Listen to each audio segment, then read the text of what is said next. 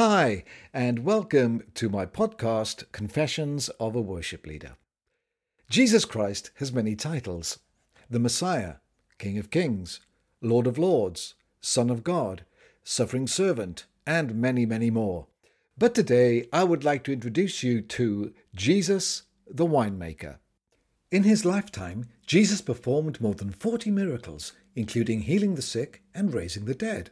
But his first public miracle, and since it was the first, the most significant and memorable, was when he changed water into wine at the wedding celebration in Cana. I guess it must have been quite a celebration, with more wine consumed than had been planned for, because it ran out. Running out of wine at a wedding reception is a potential disaster. I would imagine that the guests were quite merry by this point, since they had drunk the bar dry. Now here's a thought. If there had been any evangelicals present, would they have been in a corner of the room drinking lemonade and disapproving of the overconsumption of alcohol? Maybe they would want their Jesus to turn wine into water. But the good news is that Jesus is not an evangelical, so his response was different once he had agreed to do something about the situation. He told the servants to fill 6 stone pots with water. Each of these pots contained between 20 and 30 gallons, so for argument's sake, let's average it out and call it 25 gallons each. At this point, I'm going to do some calculations, but please stay with me.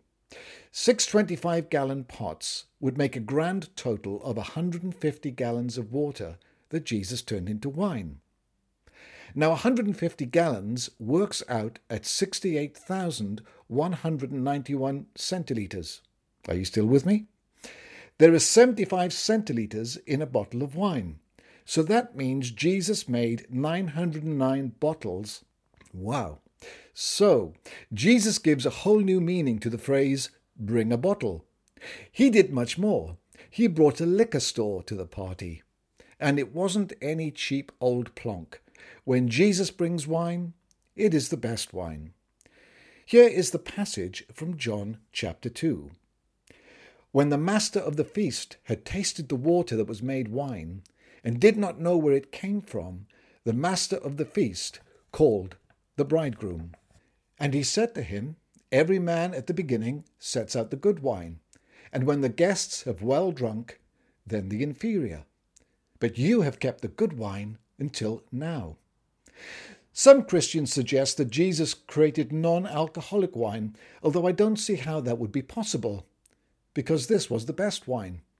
If you've tasted non-alcoholic wine, you would never say that the best has been kept until last. In John chapter 2 verse 11 we also read, This beginning of signs Jesus did in Cana of Galilee and manifested his glory, and his disciples believed in him. I'm not at all surprised. I think if I had just got to know someone who could make the finest wine from water, I'd definitely be a follower. This wedding miracle in Cana was the first time Jesus revealed his supernatural abilities in public, and it teaches us a valuable lesson. Jesus can provide for our needs. On a final note, there is a fantastic worship song called Winemaker. Perhaps I need to write a worship song and call it Winemaker. What do you think? Could it be a hit? Thanks for listening to my confession.